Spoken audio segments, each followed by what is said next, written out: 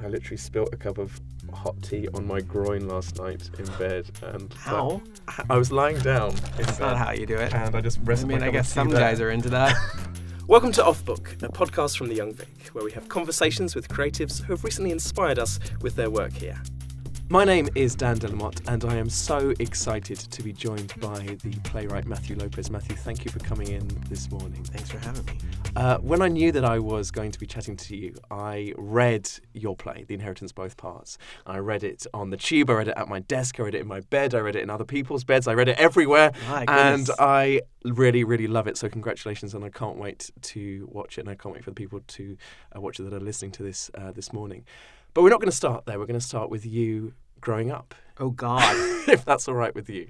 We- Because I'm curious as to know where this talent that you have came from, and when and how the arts featured in your childhood. I can only speak to the question of the arts in my childhood, which was very hyper present from the beginning. I think the first thing that really struck me as a child was being taken to New York City fairly regularly for visits. I grew up in the Panhandle of Florida, which is the northern part of Florida, which is very southern, very conservative. It doesn't resemble the Florida that most people think about when they think of Miami, Orlando, Fort Lauderdale, the Keys. The area of Florida I grew up in was very much akin to Alabama, and I was taken at a very young age to New York for visits to visit my parents' family. It's where my parents come from originally. And I was taken to Broadway shows at a very young age. I remember I was maybe 4.5, and I was taken to see Peter Pan on Broadway. The very first theatrical experience I ever had was seeing Sandy Duncan and Peter Pan on Broadway. And so my first interactions with theater were magic. Was flying, was pirates, was fairy dust. It was, in some ways, I don't think I've ever let go of that notion that that's what theater is. And then several nights after that, my parents took me to see my aunt, who is an actor, in a musical called A Day in Hollywood, A Night in the Ukraine, in which she played Harpo Marx. Oh my God! Yeah, she won the Tony actually for that performance, featured actress in a musical, and that was the 1-2 punch that really kind of locked it in for me at a very early age. I think I was maybe 4.5, maybe not yet even 5 when I saw both of those things, and I'm not joking. The path of the rest of my life was set in that 3-day period.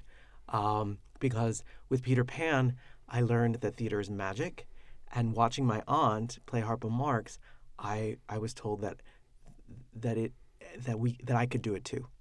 And were you encouraged then to pursue the arts, pursue theatre? Right away, my parents just sort of saw me light up, and they're being the great parents that they were. They really encouraged this, and very soon thereafter, I auditioned for my first community theater production, and it was Peter Pan, and it was the play actually, not the musical, and I played Michael Darling, and that was my first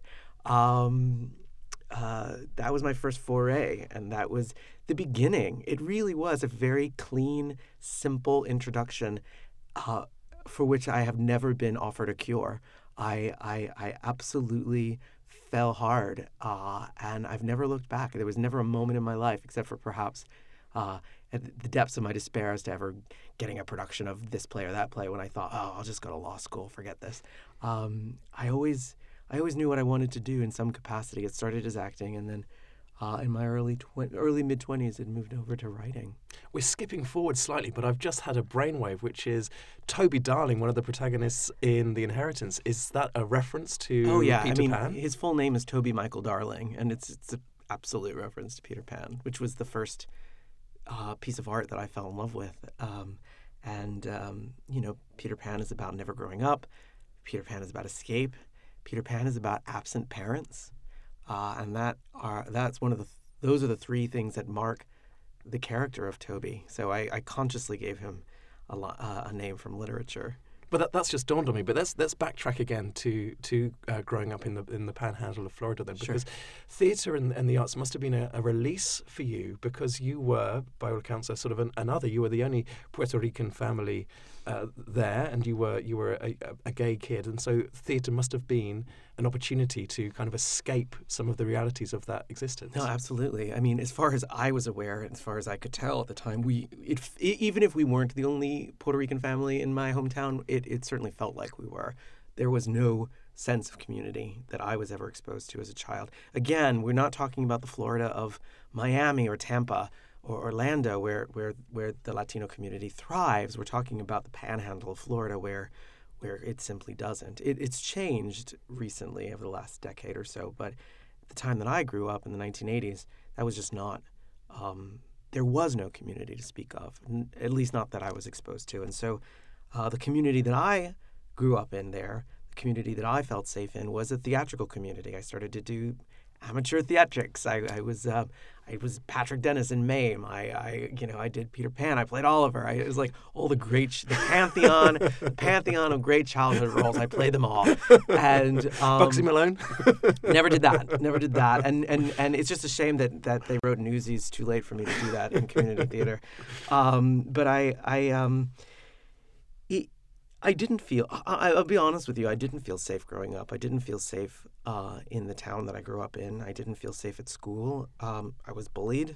I was ostracized.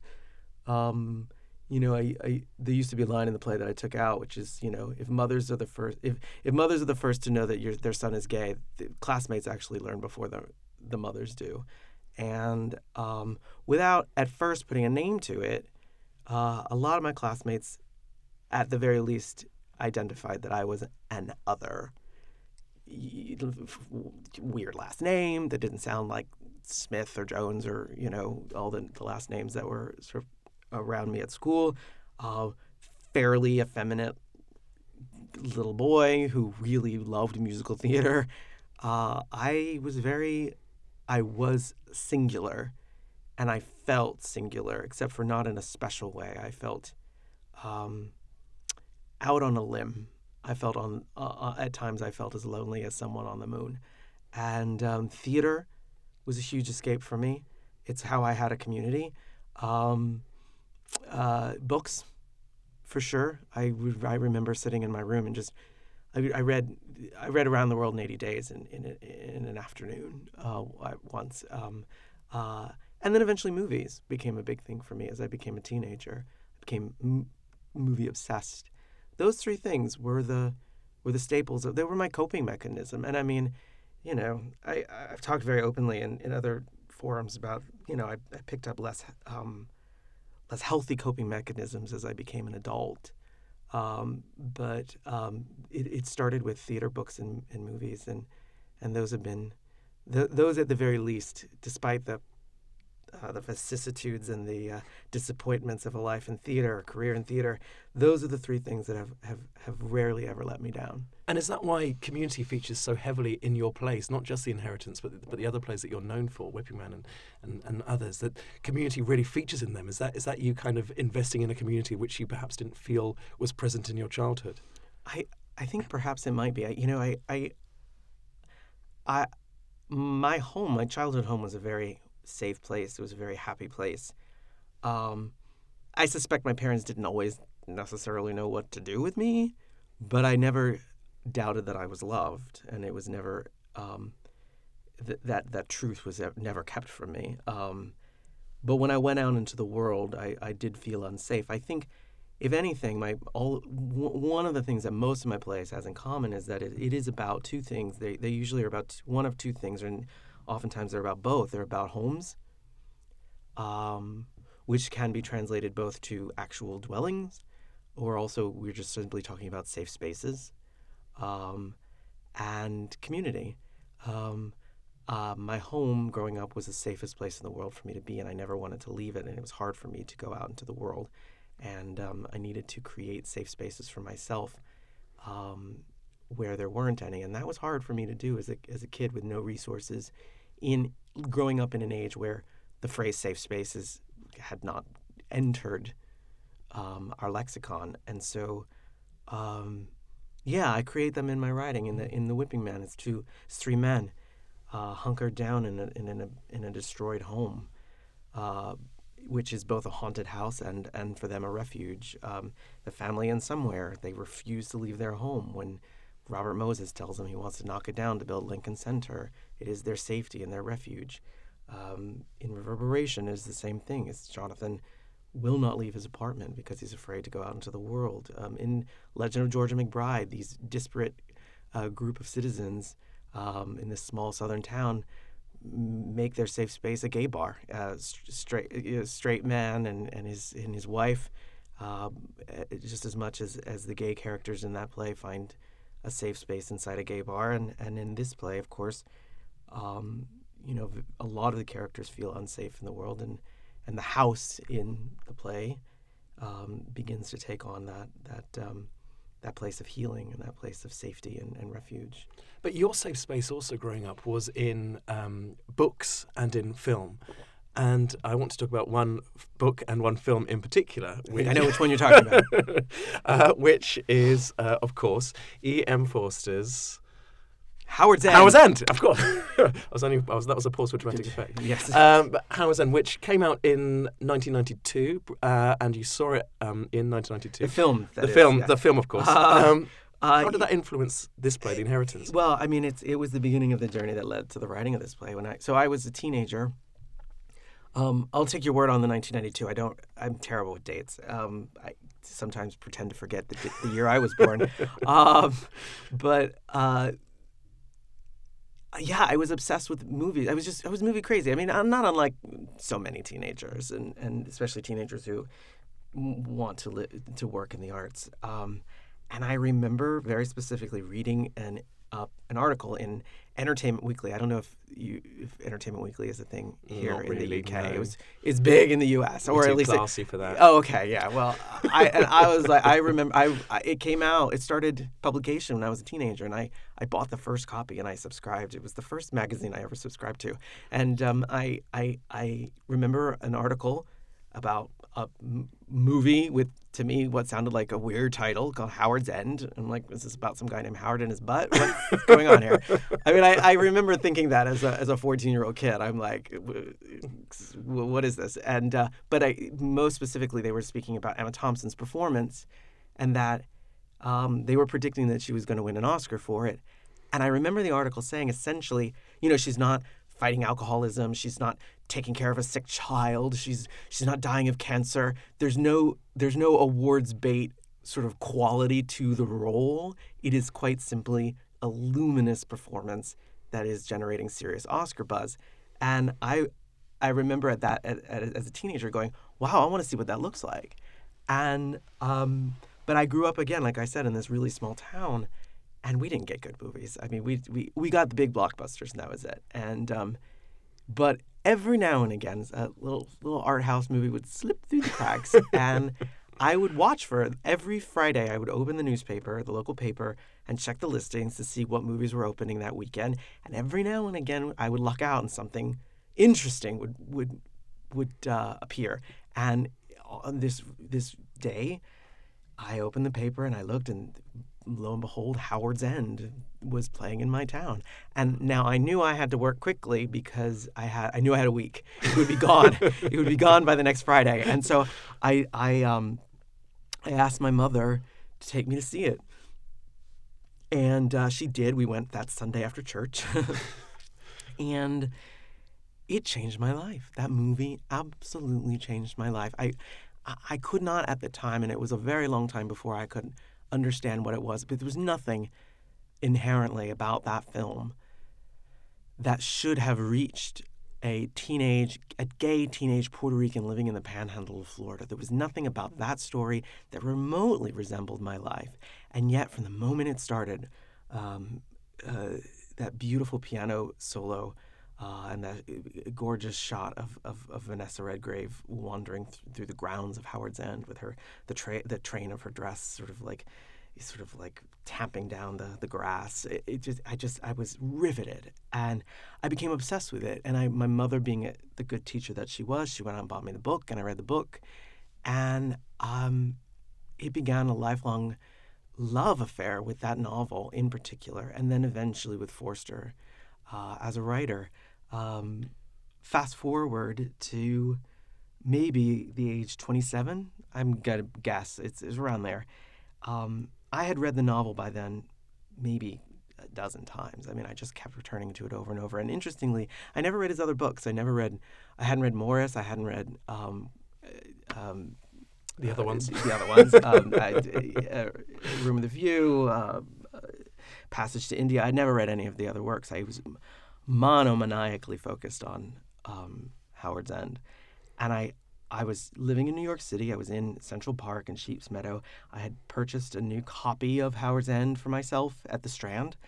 And in the back of the book, this was how sort of singularly focused I was on the novel. In the back of the book, there was a biographical sketch of Forster in which it said that by the way, Forster was gay, and he wrote the novel Morris, which was published posthumously. And it was in that moment that I realized what it was about the film and the book that reached me as a young teenage gay boy, seeing it in my hometown. It was the connection of a queer writer reaching across a century of time and speaking to the heart and reaching the heart of a young queer kid who was not even yet fully aware that he was a queer kid. That connection was the thing that caused me to begin to daydream about this play, and I wanted to retell the story of Howard's End from a contemporary gay perspective. I wish I'd written it down the moment, but it just struck me years later. And this is not to self-aggrandize, but I actually found similar. I found great understanding of when Forster wrote about his own inspiration to write Morris, how it came to him like a thunderbolt. It's very similar to the way that The Inheritance came to me, and when I read subsequent works of his and biographies about him, the way he came to write Morris really does. Again, it sounds so self-aggrandizing, but it's just simply true. So much of The Inheritance just sort of like fell into my head when in that day in Central Park, discovering that Forster was gay. That's all I needed. The details started to figure themselves out over the subsequent 15 years. And even the characters. So, for instance, Henry Wilcox in The Inheritance, that's the name which is lifted from Ian Forster, from Howard's End, isn't it? As well? Yeah. So you've got these characters in The Inheritance, Toby Darling, Henry Wilcox, which are lifted from, which are sort of have references to other novels and plays which you can sort of read a queer reading into them. Even Peter Pan, I suppose, has a queer reading in it. But let's talk about the Inheritance now then, because as I said, I've read it as a younger gay man, and I've spoken to other younger gay men and older gay men about it. And what's so interesting is that people, whoever they are, find themselves or find people they know in this play. There are stories, there are anecdotes, which can be taken from a lived experience in this country, as I'm sure in New York and in Europe as well. Were you aware that you were writing such a kind of universal gay experience when you wrote this play? No. Is there a pressure in that then? I mean, we were also speaking only a few days after the first two performances of Part 1 alone, and I've attempted as best I can to sort of stay innocent to the reaction to the play outside of the laboratory of the theater every night. Those 2 nights watching the audience experience the play. The only thing I can say is that all a writer can ever do, I think, is write the truths that they know for themselves. The Inheritance was my attempt to take my life. There are a lot of my own as much as there are plot points and characters and whole sections that are adapted from Howard's End in the play, so too are there experiences from my own life that are retold in this play.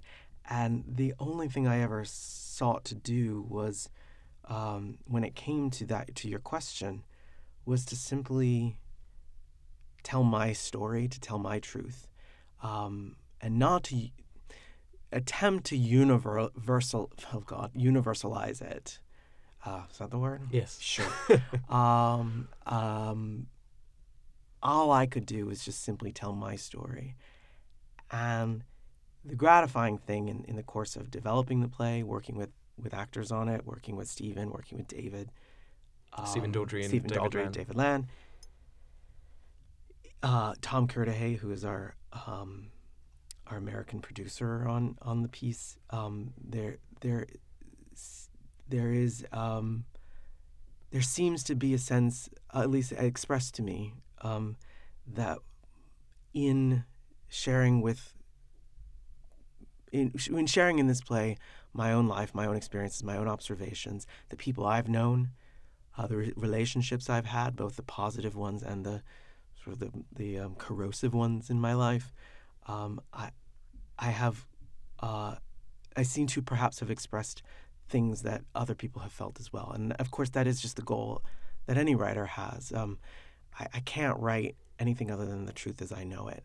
And the fact that, as you say, people have started to identify with it is the most gratifying thing in the world, and is not anything that I could ever try and manufacture. It is. I believe that most writers, to a greater or lesser extent, write in part because they feel lonely. I certainly did, and I wrote this play in part to understand myself, to understand my story, to understand my history, to understand my own loneliness, the damage that I've experienced, my own trauma, which is explored in this play, and to make sense of it and to make peace with it and to put it to bed. I'm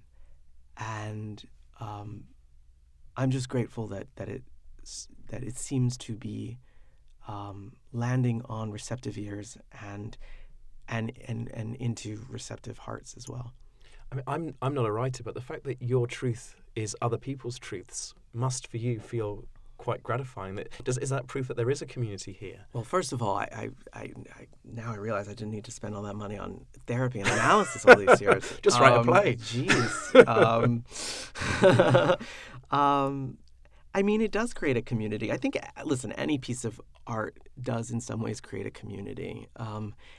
In theater, it creates a community of actors and designers and creatives who and producers and who present it. There's a community that is created every night in the theater. It's different from night to night. There's a community then of people who respond to the play and take it home with them and think about it with any luck, beyond the experience of having seen it. It's also something that I experienced watching The Jungle earlier this winter. At the Young Vic. That Stephen and Justin directed. That theater in particular, but art in general, has the ability to create communities. It can reflect communities, but it can also create communities. There is a community of people who love the movie Clueless. There is a community of people who love the novel If on a Winter's Night, a Traveler. That is a community. They may never meet. Are you in those communities? Yeah, both. Okay, good. Some of them hold conventions because it's Star Trek, and that's an enormous community. But every piece of art, whether people realize it or not, does create a community of people who are touched by it, who are moved by it, who hate it. That's also, that's a community too. It does any piece of art that is experienced to any extent does in fact create ripples in the world. And any writer would be lying if they didn't say they weren't attempting to sort of like drop their finger in the lake and just see how many ripples they can create. And earlier on, you self-defined as queer, and you said that E.M. Forster was queer. Queer is a very political term. E.M. Forster would not have defined himself. No. Thusly. Well, the terminology wouldn't really have been as open as it is today. But would you say that this play is political? I read it yesterday, and there's a whole section where Eric goes on this very impassioned cry about gay liberation, gay activism, and gay rights. Mm-hmm. Do you think that that's something that you would like to to be a legacy of this play, that people watch it and perhaps are more attuned to the politicization of their sexuality? Well, here's what I'll say. I think that any conversation about community, when it comes, in particular with this play, when it comes to the lives of gay men in the shadow of AIDS, in increasingly for the entire, not just the LGBTQ community, but the community of immigrants in America, with the Trump administration, a community is a political response. When it comes to this, obviously, maybe not less so with Clueless, but there's a reason groups of people of people who feel marginalized, who are discriminated against, who are persecuted, form communities. It is a protective. It's a herd, you know. It is the herd mentality. We are safer together than we are apart, and there are reasons that animals travel in herds. It's safer that way, and so one cannot speak of the gay community and the community of gay men without talking about politics, because it is the very thing that has caused the necessity for the community, both in terms of protection and then over the last 30, 40 years in terms of political action. So they go hand in hand because, like I said, we aren't talking about Clueless or Calvino novels. We're talking about the lives of people who have had to fight for their lives. So, I knew going in that if this play didn't touch on politics, it would be false. Because I know very few people in the LGBTQ community who are not politically, at the very least, aware, if not active. Our lives have been politicized by others, therefore our lives are political. And what about when those communities have their identity appropriated by wider forces in play? So, for instance, the commercialization of pride, the fact that you can go to Starbucks and buy a rainbow flag flavored Frappuccino. What's your God knows what that tastes like. Probably very sugary. What's your view on all of that? Well, I mean, we deal with it in the play a bit, and listen, I had an experience several years ago at Pride in New York City, where I started going to Pride when I first arrived in New York. I arrived in New York in the year 2000. My first Pride was in the year 2000, and I went recently, maybe about 2 years ago. I've been out of town the last two Prides, and so I haven't been. But about 2 years ago, I was there, and there were so many people from so many different backgrounds, both socioeconomically, ethnically, racially, religiously, across the gender and sexual identity spectrum. There were so many just like straight white boys there, in addition to everybody else. And I actually, my instinct was, this is great. This is great. I mean, that was my instinct. It's like, isn't this what we fought for? Isn't this what we demanded? Isn't this what we needed? It isn't just a question of visibility. It's a question of shared celebration, a shared responsibility, because it's a march, not a parade. That we need allies. And so when 2 years ago at Pride, I'm like, look at all these.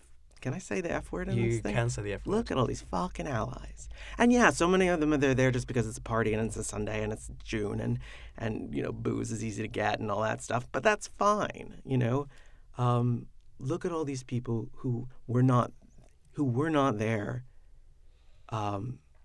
in the early days of the march. But then perhaps this is me being devil's advocate. What's the difference between integration and assimilation? Well, that's a very good question.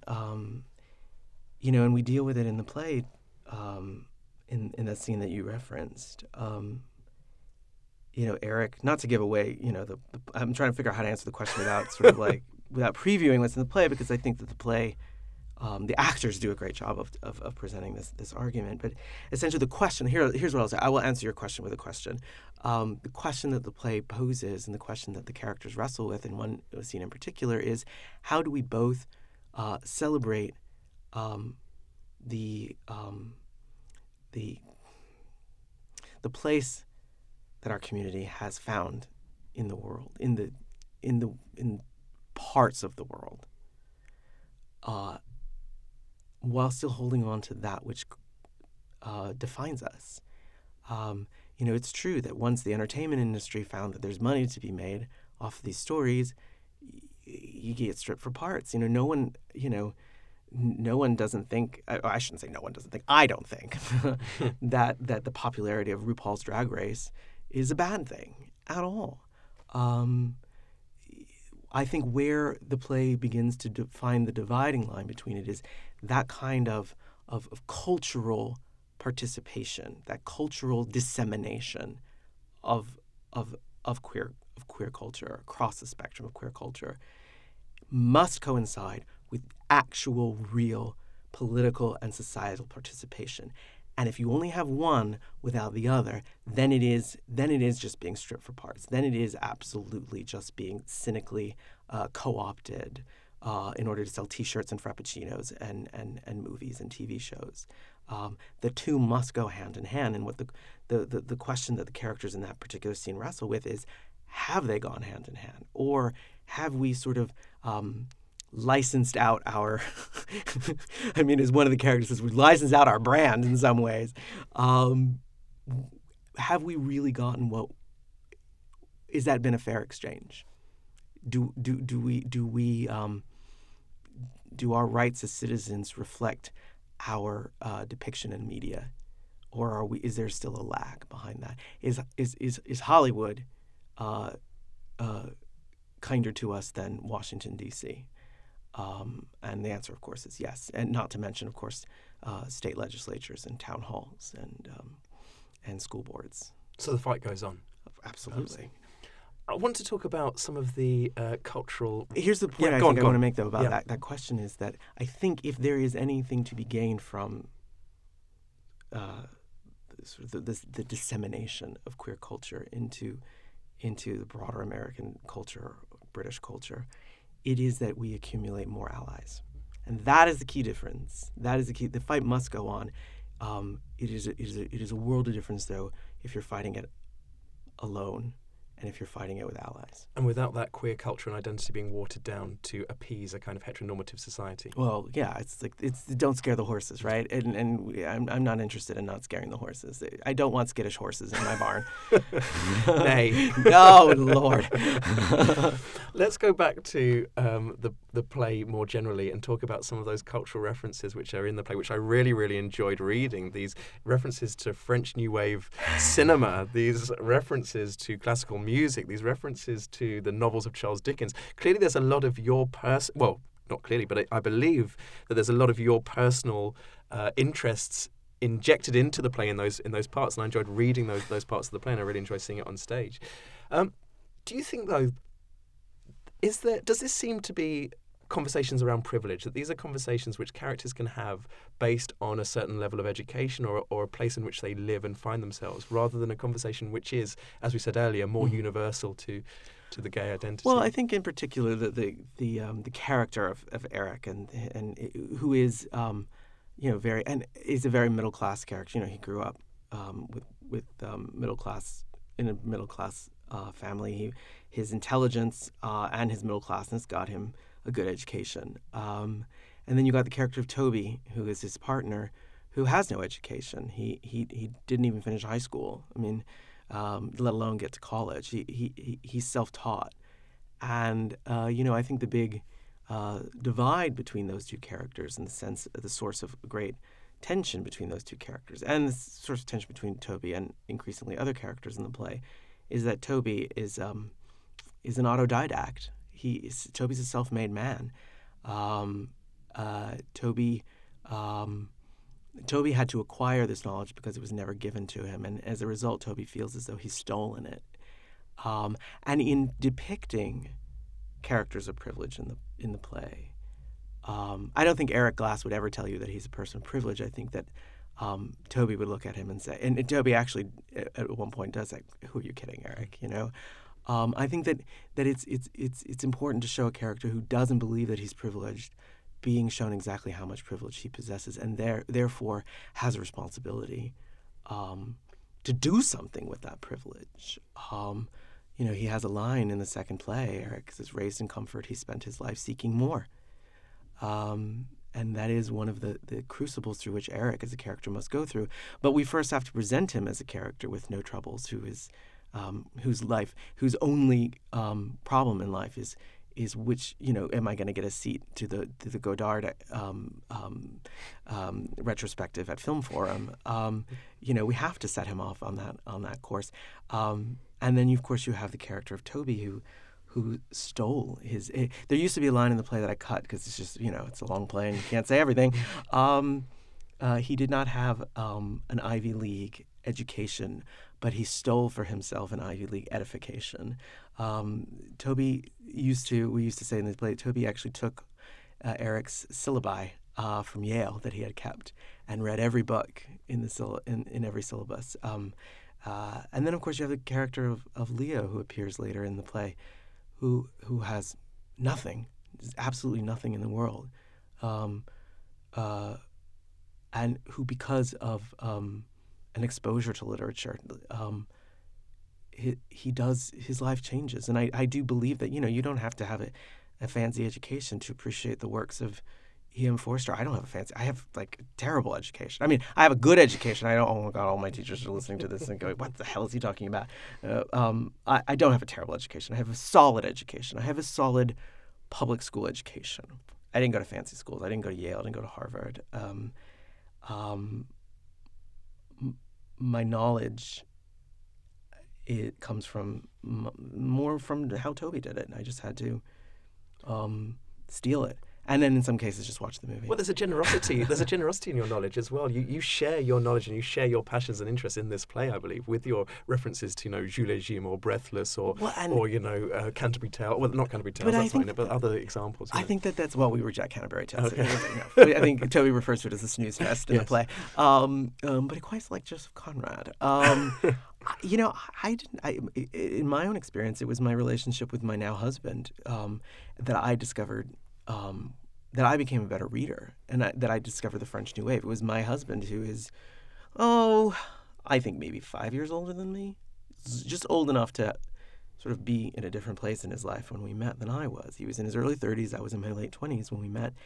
And he was like, I think we've had those conversations earlier. What do you mean you've never seen a Truffaut film? What do you, I'm like, I don't know, I was raised in Florida. What the hell do I know? I love Jurassic Park, though. I've seen Howard's End 27 times. And he was like, well, you need to see Truffaut, Godard. You need to, you need to see you need to read this book, read that book. I referenced If on a Winter's Night a Traveler. The only reason I reference that book is because it's my husband's favorite novel, and he force-fed it to me when I was like 27 years old. And I was like, what is this piece of crap? This makes no sense to me. And I get to the end of the book, and I'm like, oh my God, my life has been changed by this book. So I think also, you know, the play wants to sort of demolish the notion that knowledge, that literature, that art is only for the elites. The play takes characters from every different walk of life, every socioeconomic background, from a billionaire to a homeless 19-year-old kid. And the thing that unites their experience in the play is they read. And books save them and ennoble them and cause them to think differently about themselves. And that is a very democratic thing. As long as you know how to read, you have everything that you need in order to learn about yourself and learn about the world. Do you know what my favourite reference in the play is? Please tell me. When you reference Vanessa Redgrave, and of course then she's in it. I enjoyed that. I want to talk to you about it being here, because that's quite interesting to me, that The Inheritance, a play which is so rooted in New York geography, in New York lexicon, in New York identity, is debuting in South London. Right. How do you square that? I think it's just because Stephen Daldry wanted to take an Uber to work every day. I think it's the simplest answer. When Stephen got the play about 2 years ago, we started to talk about where to do it, and this play was originally a commission at the Hartford Stage Theater in Hartford, Connecticut, with whom I have a very close, loving relationship. And Stephen, I think, very wisely decided that actually the best thing for this play, Hartford is not so far away from New York that people wouldn't come and see it. Stephen wanted to work on this play as far away from New York as possible. Not that London is impossible to get to from New York, of course, but he made the decision very early on. He goes, "This is an American play, and our goal is to get it to America. But I think that we'd be wise not to debut it in America. I think it'll be easier for you, Matthew, to just leave and go somewhere else." I mean, a lot of writers work on their American pieces in Europe, so why not me? And then of course, once David Land became a passionate advocate for the play, doing it here at the Young Vic was just it just made a lot of sense. I mean, it's just the perfect theater to do it at, and it's also meant 3 months in London. I wasn't going to fight them on that. It's been a bad winter in New York. I'm very happy I'm not there right now. It's snowing right now in New York. I'm very happy to be here in early spring with you. We had Blizzard Brenda, or whatever her name was. That wasn't a Blinder. No, I'm sorry. That was not a blizzard. I must take exception to that. There's going to be a foot of snow on the ground in New York City today. That dusting that we got last week, which shut London down. The New Yorker in me. I have to say that it was very funny because so many in the comment, "Oh my God, I can't believe the weather. It's so terrible. I'm so late for work. Oh, the trains aren't working." Blah, blah, blah. And all the New Yorkers in the company were all like, "Wait a minute, was that your British accent?" It was not. No. Well, yes. It's I do it much better, but just not on this early in the day. All the New Yorkers were like, "What? This is nothing. We get this in July. What are you guys complaining about?"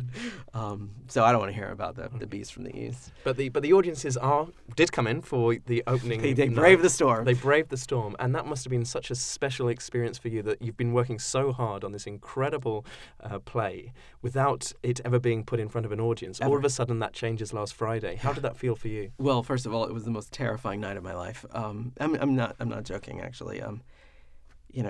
This is the first play of mine that has never been read for an audience. We've never done any kind of a basement lab of it. We've just done it in private. We've done workshops in private. We've not sent it out all that much.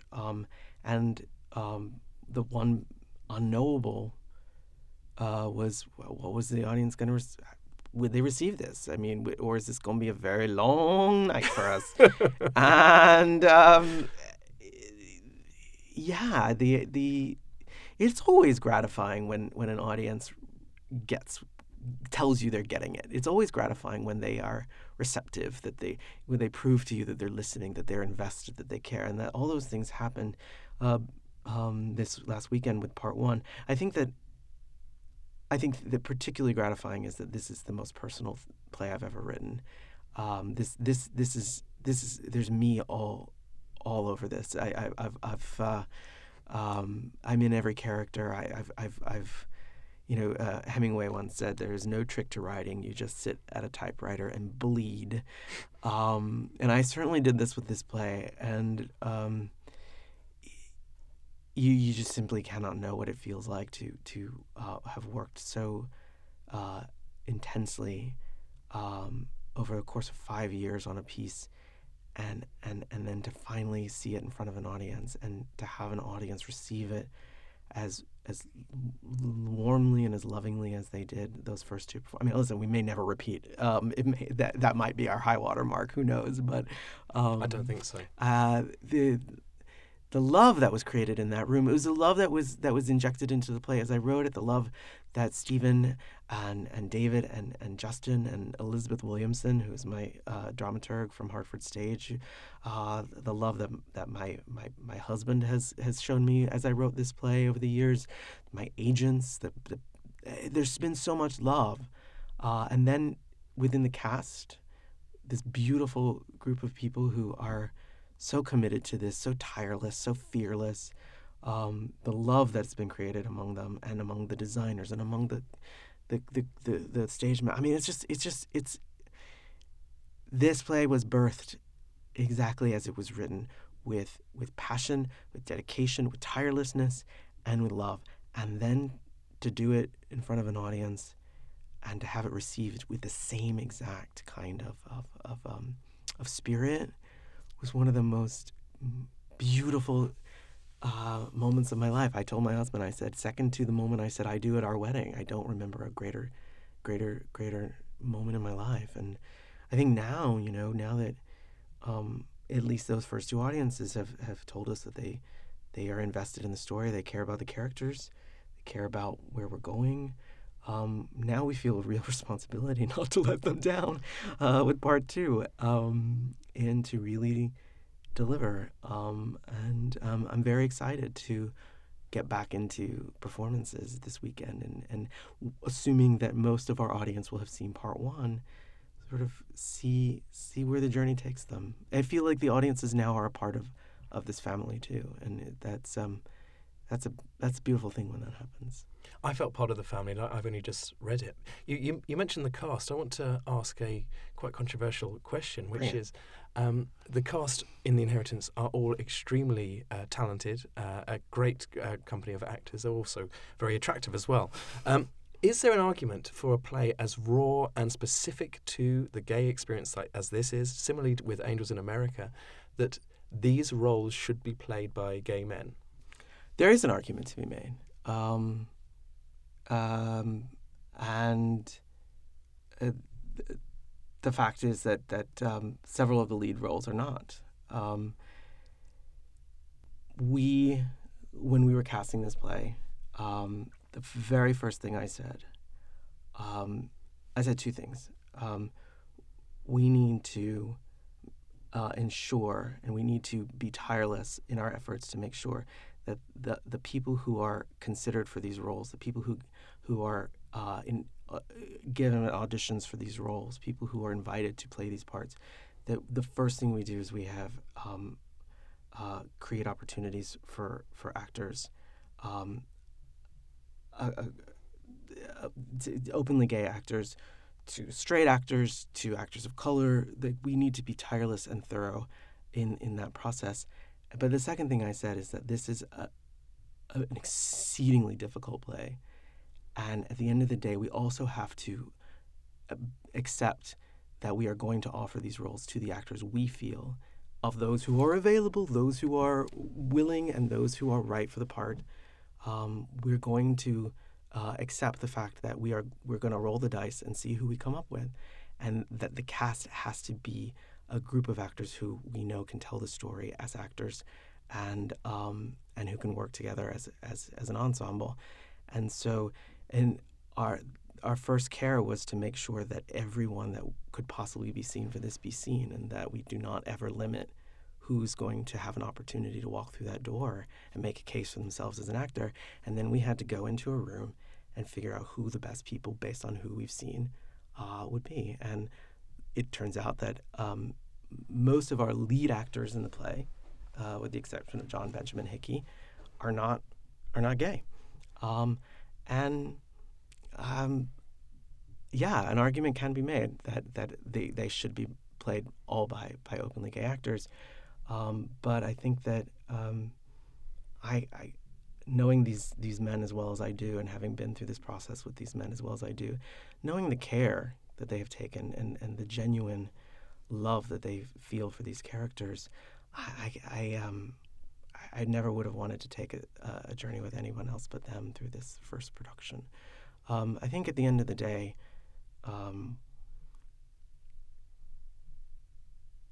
that I know for a fact that these men take this responsibility seriously, and they know that they're not gay. They know they're not gay, the devotion and the love and the seriousness with which they've approached this, and the responsibility that they feel they've taken on, has been really beautiful to watch, and it has been part of the thing that has created. It's the reference to the Pride March that I, 2 years ago. It's like we need allies at the table, and we need all hands on deck telling the story, and they give beautiful performances, and I can't begrudge them their right to play them. Well, it is all hands on deck for The Inheritance Parts 1 and 2 that I can't wait to see, having read them. And Matthew Lopez, thank you so much for coming into Off Book this morning. Thank you. Thank you for joining us for this episode of Off Book by The Young Vic. If you'd like to hear more conversations with some of the most exciting people in theatre, subscribe to our podcast on SoundCloud and iTunes.